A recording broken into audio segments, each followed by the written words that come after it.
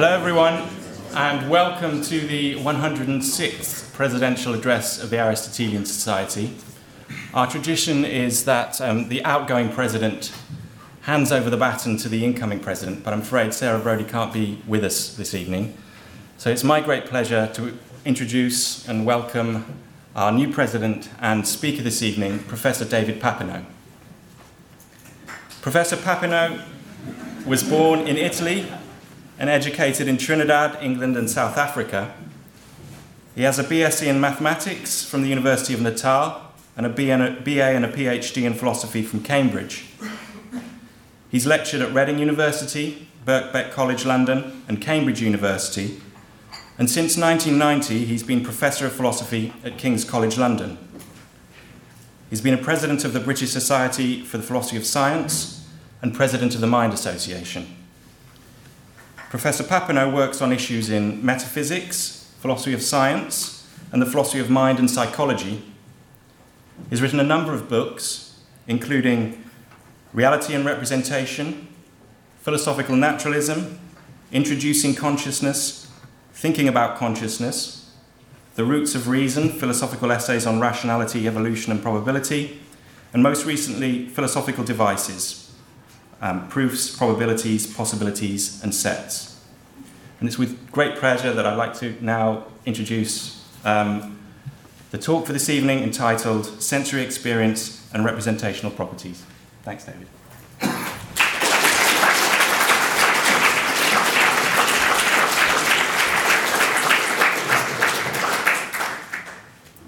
Thank you very much, Matt. This is very exciting for me. I'm very grateful to the Committee of the Aristotelian Society for electing me to this post, and I'm very honoured to be following Sarah Brodie and 105 other presidents of the Society, and I just hope I do as good a job as my predecessors, and in particular Sarah, who I know to have been not just a conscientious but also an inspiring president of the Society.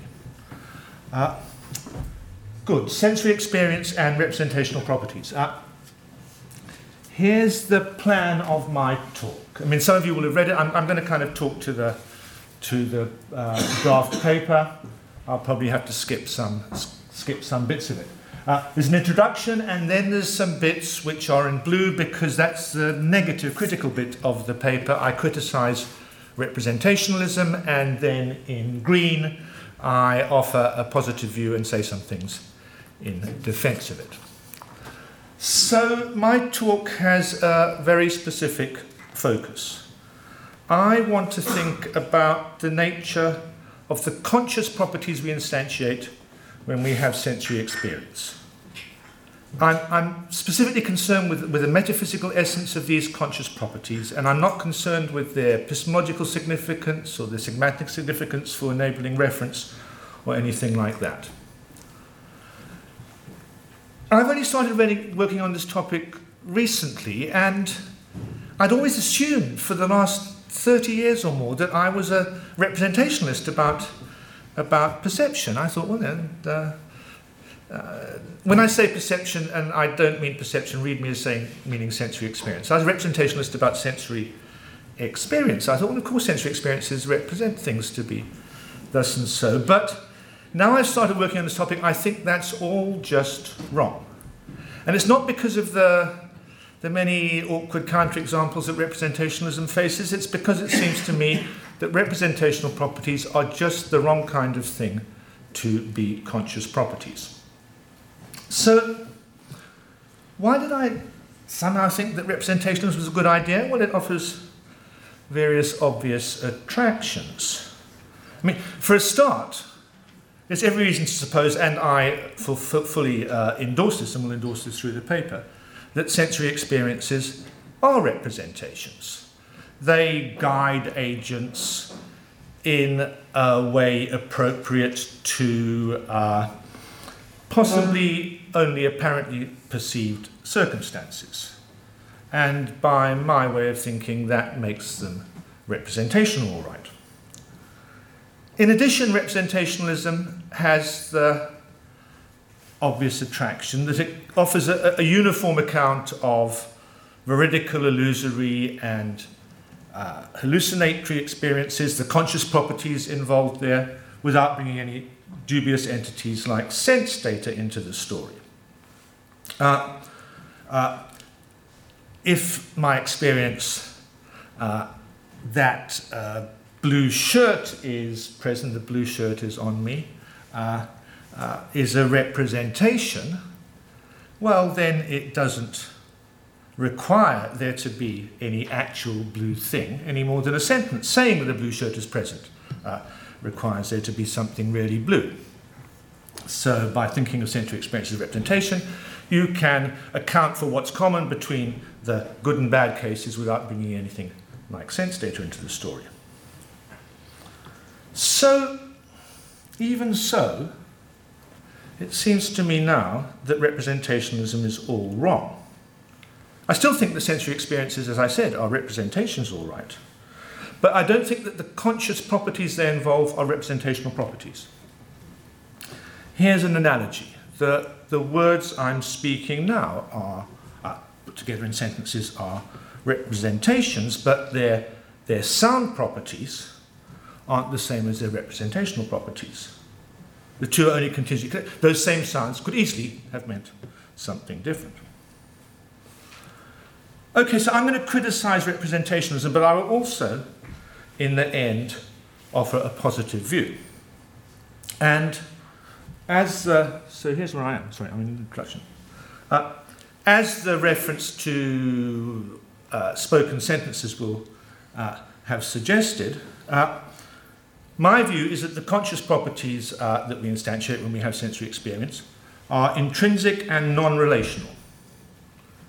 So my view will have some overlap with those views of recent philosophers.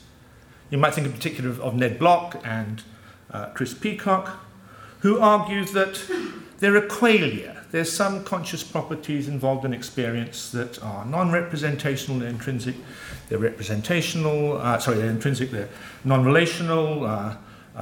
Ned Block thinks of colours especially as falling into this category. He talks of mental paint as the feature of experience, which is like paint rather than what the paint represents. So my view is just like that, except both Block and Peacock are quite explicit that they only think this for some of the conscious properties instantiated when we have experience. They think experience, some of the things going on are qualia, but other of the conscious things going on are representational. And I won't read the relevant footnote, but there's two quite explicit quotes there from Block and Peacock saying that they want to argue that in addition to the conscious properties that are representational, there's some also non-representational ones. That's not my view. I think they're all non-representational. I think it's all paint.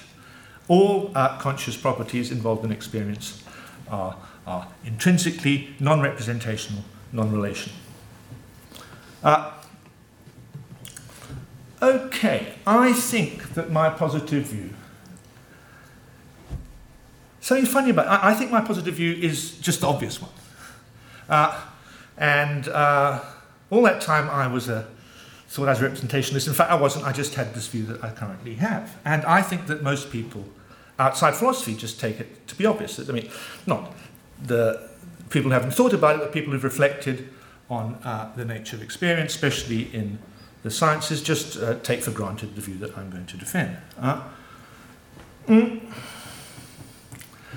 It's a bit odd, and I'll talk about this later, that even so, my view doesn't seem to be one of the options on the agenda in philosophical discussions nowadays. There's books, discussions, there's sense data and theory is discussed a bit and then dismissed, and then there's representationalism, and then there's direct realism. But the view that I'm going to defend, which I'll call non-relationism, just doesn't seem to be taken seriously. And it's a curious question, why so? I say my view is common sense, but I do admit it has some unattractive features, and I won't try to hide them later on. But I think all views of sensory experience have unattractive features. and I think mine has a lot less unattractive features than the rest. In particular, I'm going to be arguing it has far fewer unattractive features than representationalism. I'm not going to discuss direct realism, disjunctivism in this paper at all. I'll use it to illustrate various points, but I don't intend this paper to be directed at that option. In a way, that option really isn't directed at the question I'm interested in. I'm interested in the conscious properties that are involved when we have sensory experiences, including illusory experiences and hallucinatory ones. And many disjunctivist direct realists set themselves up as saying, I don't care about the bad cases, I'm just going to tell you what's going on in the good cases, and the bad cases is a topic for another day. So to that extent, they aren't even addressing my question. Still, if we were going to have a full discussion of all the options, I would need to defend my option against direct realism. But for now, all I want to do is to persuade you that representationalism is a bad idea, and my position is one worth considering. Okay. It's hard to see that clock. Is that 1:45 now? Good. Representationalism, so I've been talking about it without explaining what it is. What is it? So representationalists equate having a sensory experience as of a blue shirt, as of a pink rabbit, as of a room full of people, with representing things to be thus and so. But of course they don't say that you are having sensory experience whenever you represent things to be thus and so, because there's plenty of cases where you're representing but obviously not having sensory experience, as when you believe things, believe there to be a blue shirt present, believe there to be a room full of people, or you remember such things and so on. So representationists in general specify some kind of category of mental states within which experiencing things a certain way consciously can be equated with representing them to be thus and so. So, for instance, Michael Tye says you can rule out the beliefs and memories and so on because he's concerned with mental representations that are poised, abstract, and non-conceptual. Panic. And he says, well, prior representation like that, then how it feels consciously will be one and the same as how it represents things to be. Others think that Tye's view is too ambitious, and you have to narrow down the categories not just to poised, non-conceptual representation, but visual such things, tactual such things, oral such things, and they will feel different, even if they're representing the same. But within any such category, they think that the feeling is one and the same as how things are represented to be. Those details won't matter here. Let's just assume, for the sake of the argument, there's some way of specifying a category of mental states, maybe general states that play a certain immediate role in guiding our actions, or maybe states specified more closely as tactual, oral, visual. And let's suppose that representationists hold that within such categories, the feelings are one and the same as how things are represented to be. Okay, any representationist view of this kind faces a number of counterexamples, a range of counterexamples, and they fall into two categories. Now, I don't want to spend a lot of time on these counterexamples and all the moves that can be made back and forth with respect to them. That's kind of not my focus. My focus is going to be more metaphysical. I'm going to show you that representational properties are just the wrong kind of thing to be conscious properties. But it'll be helpful just to have these examples in mind. It will help to see what's at issue, and it will help to see what the attractions of my positive view are. So I'll just remind you of the range of counterexamples that representationalism faces, and they fall neatly into two categories. Each counterexample involves a pair of contrast cases. The first category are ones where you have the same representational content in both cases, but arguably the same representational content, but arguably different feelings. So the blurry vision. So I'm representing visually to be a cow in the next field. First case, I see everything clearly. Second case, it's all blurry. I've got tired, lost my glasses or something. And the thought is, in both cases, you're representing there to be a cow in the field, but it feels different. Isn't that a problem for representationalists? How can there be a different feeling if how things are being represented are the same? Another example is Peacock's visual field style examples. Two cases where I'm representing Sam there to be 6 feet tall. But first case I'm standing here, second case I'm a lot closer. He fills up a lot more of my visual field. The feeling is the same, the conscious experience is different, but how things are being represented is just the same. Third case, familiar one, inverted spectrum. In both cases, you're representing the grass to be green, say. First case, person with normal vision. Second case, somebody who's been fiddled with at birth in such a way that what goes on in them when they look at grass is what goes on normal people when they look at red tomatoes. You think, naturally, the feelings will be different, but what's being represented, greenness of the grass, will be the same. So that's one category of cases, same representational content, different feelings. And then there's the converse category of cases. Cases where you have the same feelings, but different representational content. So, this is the kind of case that got me worrying about this whole business. Lookalikes. Here's me, I see my wife come through the door. Rose comes through the door. And here, let's imagine a doppelganger on some twin planet, just like me. His wife comes through the door. I suppose she's looks just like my wife. So the feelings are the same. How visually it is for us consciously is just the same. But I'm representing my wife, and he's representing his wife. Different contents, same feelings. Hallucinations. Two cases, I see a blue shirt here. Somebody else hallucinates a blue shirt to be there. Same feelings, but in my case, the content is that this shirt is blue. And in another case, the content is something is blue, but there isn't something to be blue. And there's no well-formed content in the hallucinatory case. What's being represented to be blue? There's nothing there to form the same content.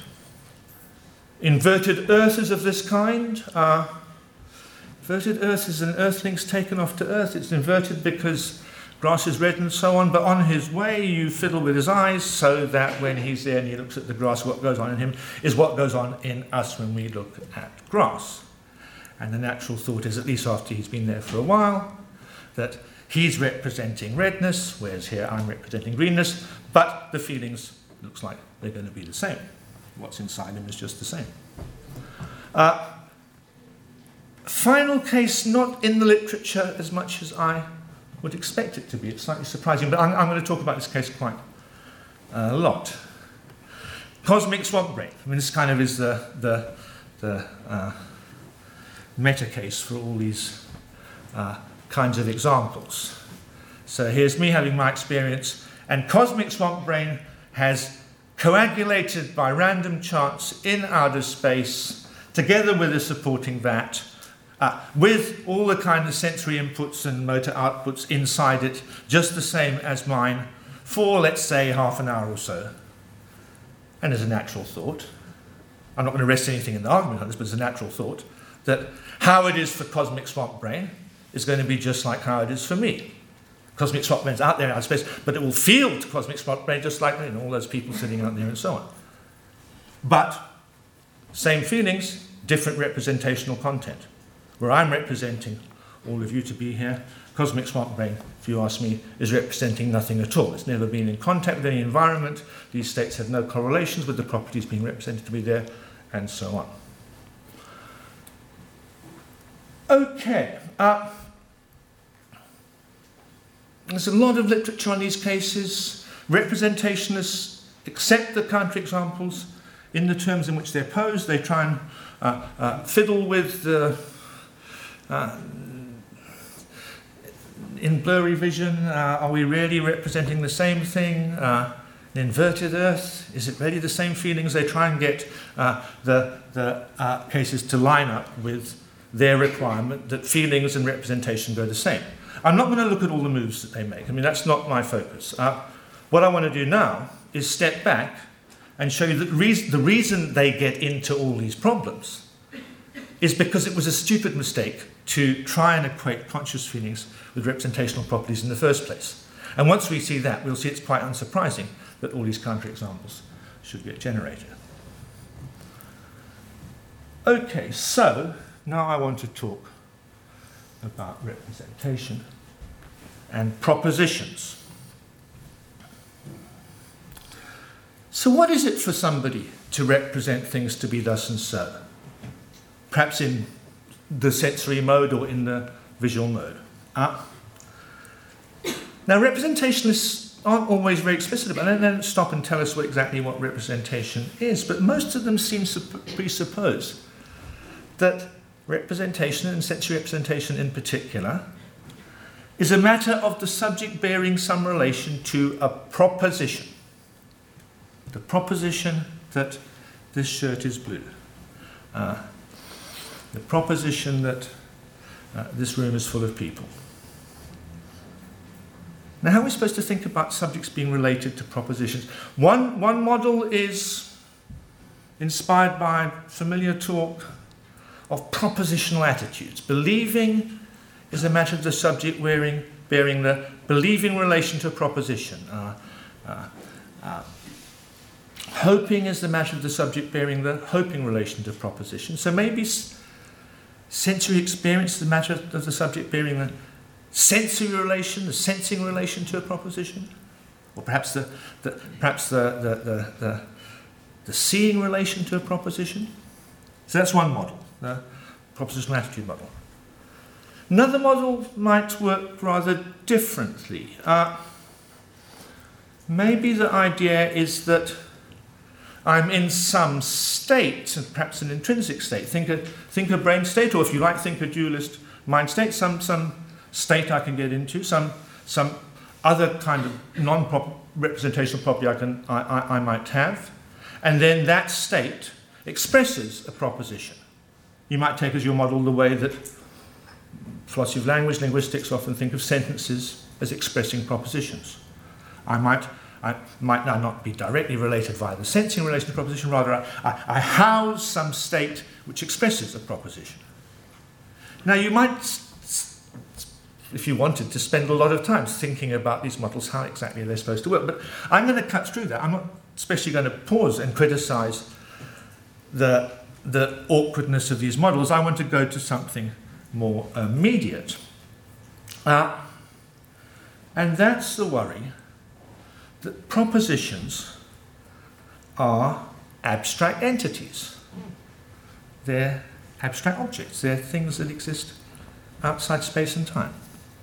And it seems to me something very odd indeed about the idea that my here and now conscious feelings can be constituted by my bearing any relation to an object outside space and time. I think the best way to bring this point out is to compare propositions with facts. So, I was brought up philosophically in Cambridge. I take facts to be the basic things. The world is a totality of facts. There's a fact that my shirt is blue. That's a fact, my shirt is blue. And then there's the proposition that my shirt is blue.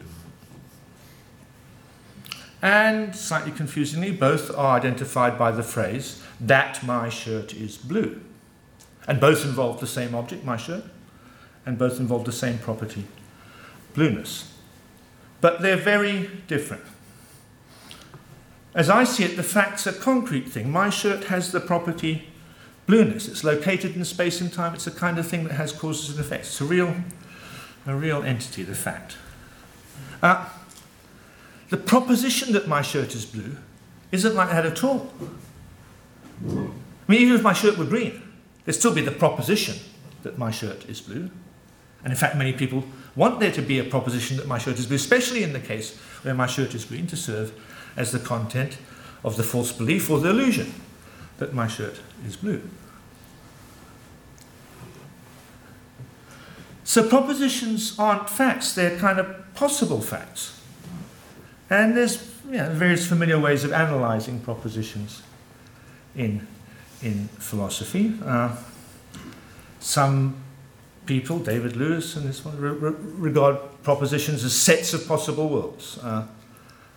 I far prefer, if I'm going to think about propositions at all, to think about them in Russell's way. There's some kind of structure made out of the object and the property of blueness, but kind of put together in a way that's different from the way the shirt and the blueness are put together in a fact. Fregeans want to think of propositions as a similar kind of structure, but now made of senses that have the shirt and the blueness as reference rather than the reference themselves. I don't mind which way you think about propositions. On any way of thinking about propositions like that, propositions are abstract objects. They're outside space and time. They don't enter into causal relations. And this just seems to me a fatal problem when you think about it, for the idea that sensory consciousness is a matter of representing things to be thus and so. Because now we've got an idea how it is for me, here and now, my here and now feelings are constituted by my bearing some relation to an abstract entity outside space and time. Now, I don't know if I've got much more to say if you don't find. I just think that's such a weird idea.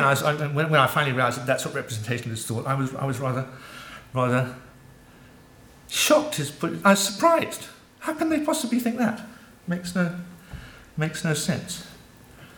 It's helpful, I think, here to compare representationalism with direct realism. So direct realists hold that sensory experiences, in the good case, when I'm seeing my shirt to be blue, they think that the fact that my shirt is blue is literally part of my conscious state, and indeed what makes it feel like it does. My mind somehow, my mental state, includes the fact that my shirt is blue as a part, and that's what constitutes its feeling like that. Now, you might find this a bit weird, that your conscious state can depend on how things are outside your body, and I find that a little bit weird. But that's not nearly as weird as what the representationalists think. And in fact, I kind of try and force myself to regard direct realism as kind of the position worth thinking about on this matter. It seems to me a serious option. But the idea that my consciousness is being constituted not by my relation to a fact that's here in front of me, but my relation to an abstract entity outside space and time, that looks very odd indeed.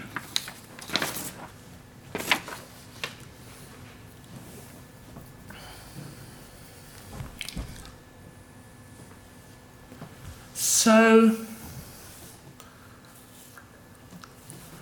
I'm going to have to skip somewhere. Where shall I skip? I can skip through this section. Just keep to the main points. You might think that this talk of propositions isn't to be taken seriously. Perhaps we can think of talk of propositions, that's something we do in everyday discourse, but it's a convenient device for referring to representational properties and not really part of the metaphysical essence of representation. You might look for a way of thinking about representation that doesn't bring in these abstract entities. And then you could equate the consciousness with representation so conceived, representation conceived without bringing in propositions.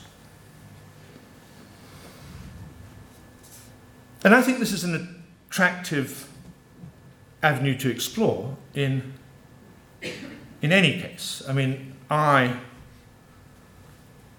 I'm against the idea that conscious sensory properties are constituted by representational facts, I certainly think there are representational facts. There's mental representation, linguistic representation, and I think of this as a natural phenomenon that's in space and time, makes a difference to what happens. And so there must be some way of thinking about representation that doesn't involve a commitment to abstract propositions. Now, in fact, this line of thought turns out not to be much help to representationists, but I'd like to explore it a bit because it will be helpful for seeing how I think about representation generally. The model here would be the philosophy of applied maths. It's a familiar analogy. I mean, the analogy is going to be like propositions stand to representation in the way that numbers stand to physical processes. When we do physics, we often refer to certain properties as involving certain abstract numbers. I specify the mass of some body by saying that body bears the mass in grams relation to a certain real number. And it's pretty much impossible to do physics, I mean, in practice without that kind of talk. But nobody, I take it, seriously thinks that the tendency of this body to resist acceleration under some force is grounded in its relation to an abstract number outside space and time. And the natural thought is that this way of thinking of the body as related to a number, that's just a way of labeling an intrinsic mass property the body has. And Hartree-Field has developed a whole program in the philosophy of applied maths developing this thought. Okay, what do I want to take out of this? I mean, Field is a fictionist. He thinks this is an argument for being skeptical about the existence of abstract numbers. That's not the issue that worries me at all here. That's not what I want to take out of Field. What Field also has is a way of thinking about physical processes in what he calls nominalist terms, not involving the abstract numbers. And he tries to show in some detail how physics could be done like that, in principle, but not in practice. Now, there's a lot of kind of technical criticisms of Field. Does his particular way of showing how you could do physics without the numbers actually work? My own feeling, and I recommend Mary Leng's recent book in The Philosophy of Mathematics on this point, is that it's a mistake to think that the virtue of Field's metaphysical message rests on the successful execution of his detailed technical program. It seems to me that we could have every reason to suppose that physical processes don't involve abstract numbers, even though we haven't yet figured out how to do physics without referring to them. And the natural response, if we haven't figured that out, is to say, that's because we're not smart enough. We haven't figured it out yet. It's not because abstract numbers really are part of physics. Okay, so the thought might be that in the case of representation and propositions, we should adopt the same picture. That there's representational facts that don't involve propositions, but it's convenient, as it is in physics to refer to numbers, to refer to propositions in specifying the structure of these representational facts. And the best way of showing this would be to work out in detail how such a non-proposition way of talking about representation would work. But you might, analogous to the point I just made about Field's program, say that we have every reason to believe that representation is like that, not involving propositions, even though we can't fill in the details. You might feel that this is much too hand-waving. You might accept the point, well, we could believe this metaphysical story without knowing all the details, if we had at least some indication of how it might go. And of course, that's a perfectly reasonable challenge. For those of you who feel that, I think it's worth recalling Davidson's approach to meaning. So you'll remember that for Davidson, you've got the case where some vehicle, some sentence, some mental state, some brain state, some dualist mind state represents that P. Davidson thought the best way to convey the commitments of a truth like that is as equivalent to S is true if and only if P. My sensory experience is true if and only if my shirt is blue. And then Davidson thought that the great virtue of this way of thinking about representation is that it didn't involve the reification of truth conditions. Davidson was an arch-nominalist. He didn't only dislike propositions, he disliked properties as well, but let's leave that. He certainly disliked propositions. He wanted to think about representation in a way that didn't involve commitment to propositions. And the whole Davidsonian approach to meaning is, in a way, a system designed to dispense with propositions. Now, Davidson's program kind of stumbled at a few points, and I wouldn't recommend following it out in detail, but I think that that kind of approach to meaning offers the prospect of thinking about representation in a way that doesn't involve propositions. So that's a possibility for representationists. Sure, it would be crazy to think that conscious experiences involve relation to propositions, but we don't need to take that talk of propositions seriously. Let's just go for some more nominalized, non-proposition way of thinking about representations, and then can't we think of conscious properties as the same as representational ones? Well, I want to shoot ahead to my positive view in a second, but let me explain why, at least at first pass, this offer of a nominalized approach to representation is unlikely to be accepted by the representationalists. And this is to do with what they have to say about hallucinations. Turns out that the difficulties they face in connection with hallucinations are likely to make them appeal to abstract objects after all. And the problem is that hallucinations don't seem to have truth conditions at all. This was something I alluded to earlier when I said there was this problem of generic hallucinations. Suppose I'm hallucinating a blue shirt. I haven't got an illusion that this shirt is blue. I'm hallucinating a blue shirt, no blue shirt at all, no shirt at all. I'm just hallucinating that in empty space there is a blue shirt. Trouble is that that's not going to have a truth condition, even if you think about it in the nominalized Davidsonian way. What's the condition that's going to render that hallucination veridical? That something is blue, or what? I mean, there's no thing there to allow us to construct a truth condition for that mental state. We can't divide logical space, so to speak, into the region where that shirt is blue and the region where that shirt is not, because there ain't no that shirt there in this case. This is actually a central issue for representationists. What do they want to say about this kind of case? And it quickly requires them to deny that the conscious properties of any experiences are determined by singular representational contents, in the sense of contents involving specific, particular entities. So when it comes to hallucinations, there isn't any truth condition involving a particular entity, so they need to find some other kind of condition which doesn't involve a particular.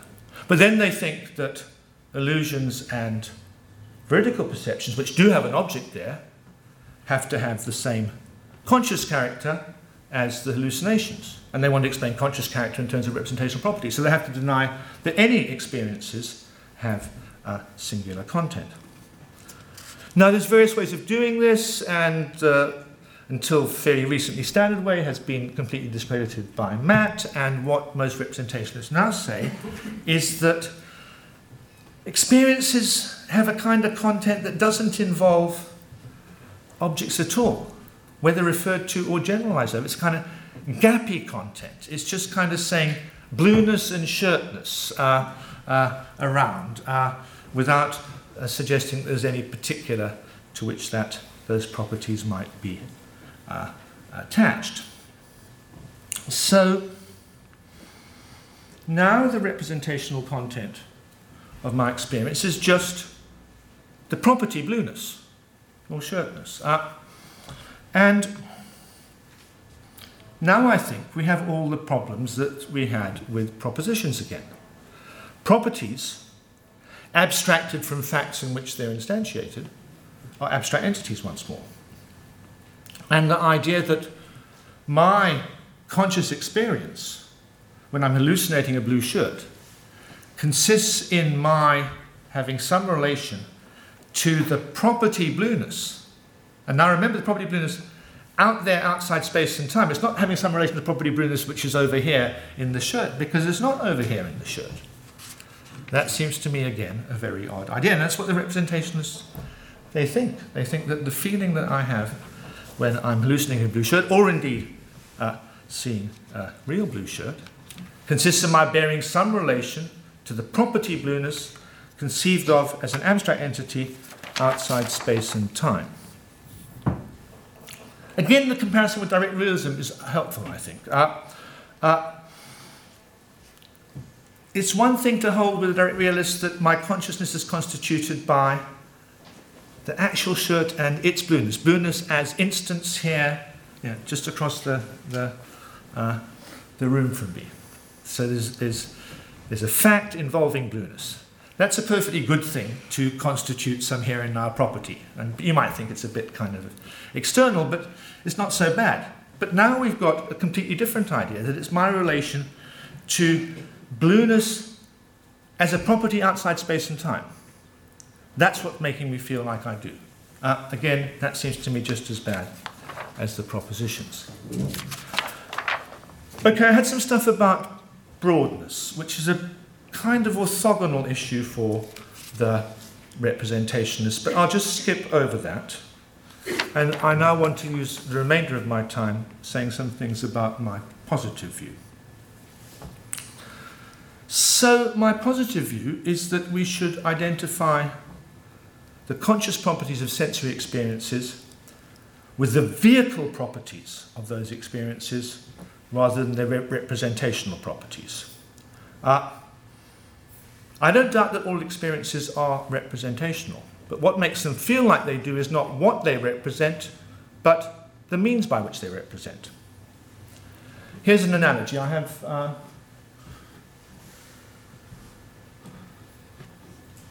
that's in the paper, not on the handout.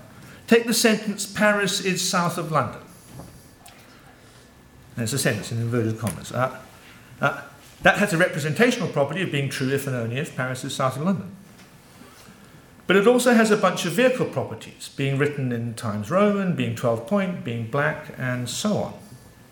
In a different world, something with just those vehicle properties could have had quite different representational properties.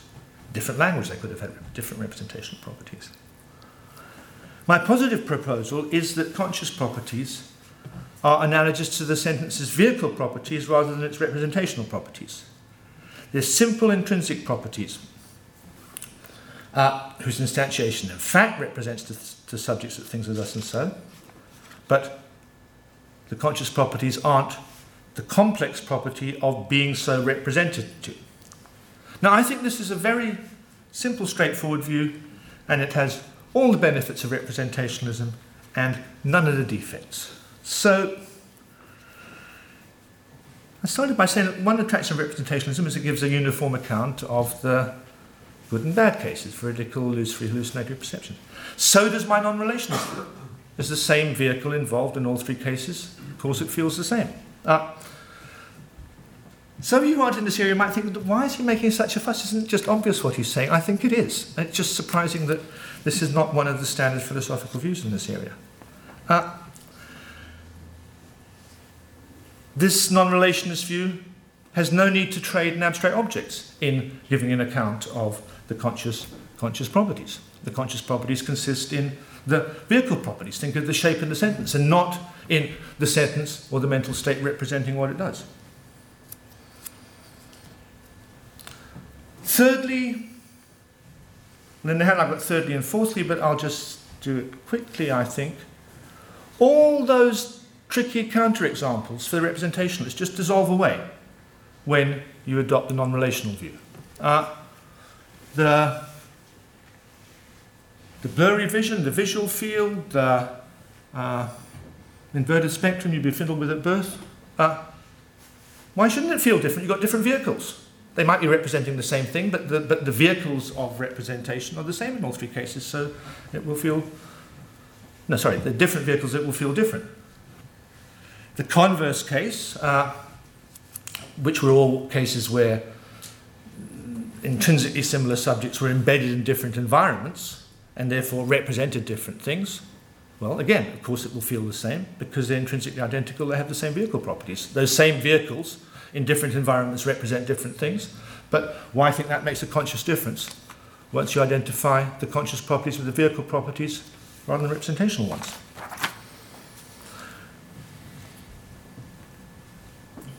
Natural question to ask at this point is, this all seems a bit cheap. Isn't there a big problem about which vehicle properties do I want to identify the conscious sensory properties with? And this is a familiar question which has been much debated in the philosophy of mind for the last 30 or 40 years. I mean, do we want to identify conscious mental properties with strictly physical properties, or do we want to identify them with functional, structural properties? If we had, what's he called, Commander Data, who's structurally just like me but made of different physics, does he feel the same? That's a very familiar debate, and you might say somebody like me who wants to identify conscious properties, vehicle properties, owes an answer to that question, strictly physical or functional. Well, it's an interesting question, but I don't need to take a view today. I don't really care. To make my point, all I want to say is, look, you want to think of conscious properties as intrinsic vehicle properties and not as relational representational properties. For all I'm going to argue today, they may be strictly physical, they may be functional, but when I say functional, I mean internal functional, short-arm functional, a matter of housing a certain causal structure inside your body, not a matter of being related in a certain way to things outside. Or for all I care, they could be dualist mind properties. I mean, physicalism might be false, there might be dualist mind.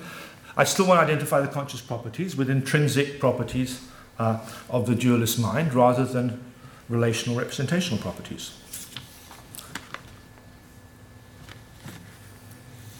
I'm going to stop in a second, and I'm going to skip most of this section and just make the point. So, a standard objection is that what I'm saying doesn't seem to line up with the way we talk about experiences. And there's a famous Strawson quote, which is in the paper, not up there. Strawson points out, when somebody asks you to describe your experience in terms of what it's about. You describe it representationally. I see the red light of the setting sun filtering through the black and thickly clustered branches of the elms. I see the dappled deer grazing in groups on the vivid green grass. I think Strawson's dead right. That's how we talk about our experiences. We describe them by specifying what they're about. We describe them. We identify them in language in terms of their representational properties. I don't mind that at all. That seems to me a fact about what we do in language when we're talking about experience, and it doesn't necessarily have any immediate implications for the nature of the conscious properties we have when we have experiences. Experiences have representational properties as well as conscious properties, and in the first instance our language picks them out via their representational properties. As it happens, I think it's highly plausible, in addition, in language, we indicate the conscious properties of experience by specifying these representational properties. But that's just a familiar case of the familiar phenomenon of identifying something, water say, via some properties, odorless, colourless and so on, which it has only contingently. You identify something via a contingent description. You identify the conscious properties via this further feature that they have of representing such and such, which they have only contingently.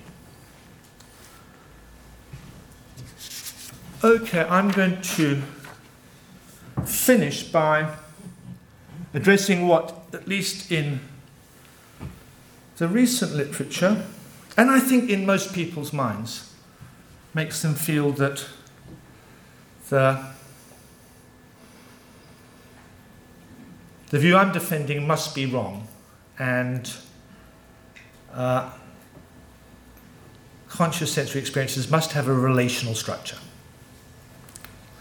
And I think the reason most people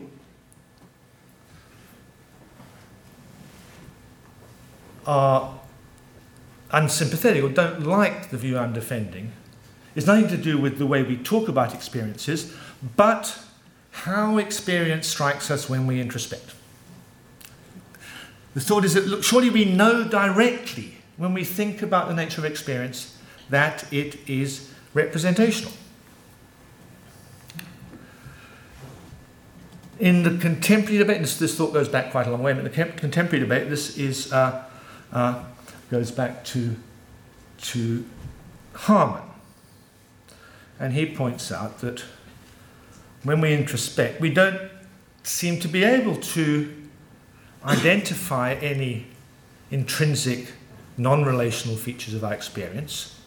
All that happens when we introspect, I introspect the experience I have of Sam's head, and all that happens is I kind of focus harder on Sam's head, and it seems that I'm never going to get at the intrinsic features of my experience. I just get at the fact it represents something out there. I find this line of argument completely uncompelling.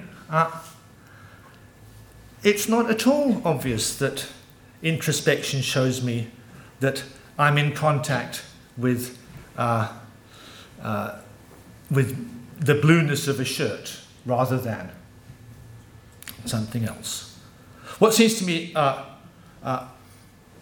true in what Harman draws our attention to, what's true about the exercise he invites us to perform, stop looking at Sam's head and think about the nature of your experience, is that when you do that, nothing changes, or at least nothing changes sensorily. My visual experience is just the same when I'm thinking about Sam's head and when I'm thinking about my experience of Sam's head. But if you think about it, that's surely going to be consistent with pretty much any theory of the nature of conscious sensory experience. All that says is nothing sensorily changes when you switch from thinking about Sam to thinking about your experience, when you switch from focusing on the world to focusing internally. And that seems to me consistent with a sense datum theory, or a representational theory, or a direct realist theory, or my theory.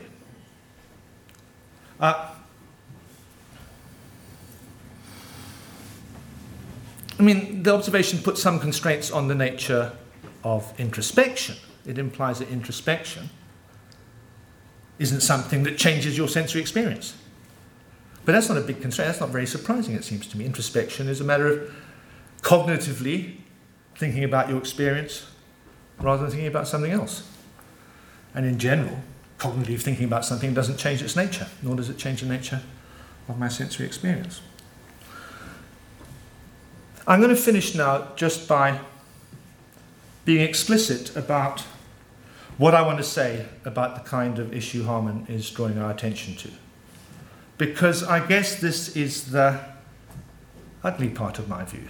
But I don't think it's so ugly. I think it works out quite nicely. So I think we have conscious sensory properties, and I think there's a sense in which we're aware of them directly. We know which ones we're having when we introspect. So when we introspect, we become aware that I have the conscious property that's normally produced by blue things. Let's call it blueness. Peacock calls it blue star. I'll use Peacock's terminology. So when I introspect, I know that there's blueness here. But that's a property of my experience. It's not the kind of blueness that shirts can have. And of course, in a good case, when there is a blue shirt, perfectly good sense in which I'm perceiving the blueness of the shirt, but I perceive the blueness of the shirt as a result of having another property, and that I know about directly introspectively, of blue star. You might worry, many people worry, which is the property that I'm aware of? And there's quite a lot of awareness talk in this area. You might think, doesn't there just have to be one property that I'm aware of? I mean, aren't I? Is the conscious blue star, and surely I'm aware of that, it's conscious, and there's the blueness of the shirt. And aren't I aware of that? Because, I mean, it's a good case, I can see the colour of the shirt. I don't want to deny that I'm aware of the shirt's colour, and I certainly don't. But I think in the sense in which I'm aware of the shirt's colour, I'm not aware of the blueness. In fact, I'm not sure that in the normal case, when I'm not introspecting, there's any good sense in which I'm aware of the shirt's blueness. When I'm not introspecting, I misspoke. In the case where I'm not introspecting, I'm aware, I'm perceiving the shirt's blueness. I'm not, in any sense, aware of blue star, of the property I myself have. I have blue star, but when I'm not introspecting, there's no mental state that's focused on blue star, and there's no sense in which anything of blue star, I'm aware of blue star. I have blue star, in virtue of that I perceive the blueness of the shirt, but when I'm not introspecting, I'm not aware of the blue star. When I am introspecting, I'm aware of the blue star. What about the case where I'm hallucinating?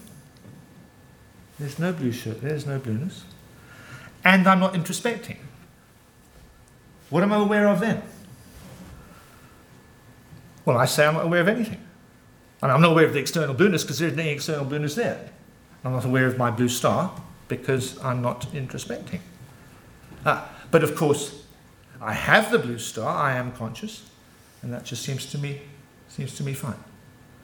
So that's my time's up. I'll stop there, and that's it. Conscious properties are intrinsic and non-relational and not representational at all. Thanks.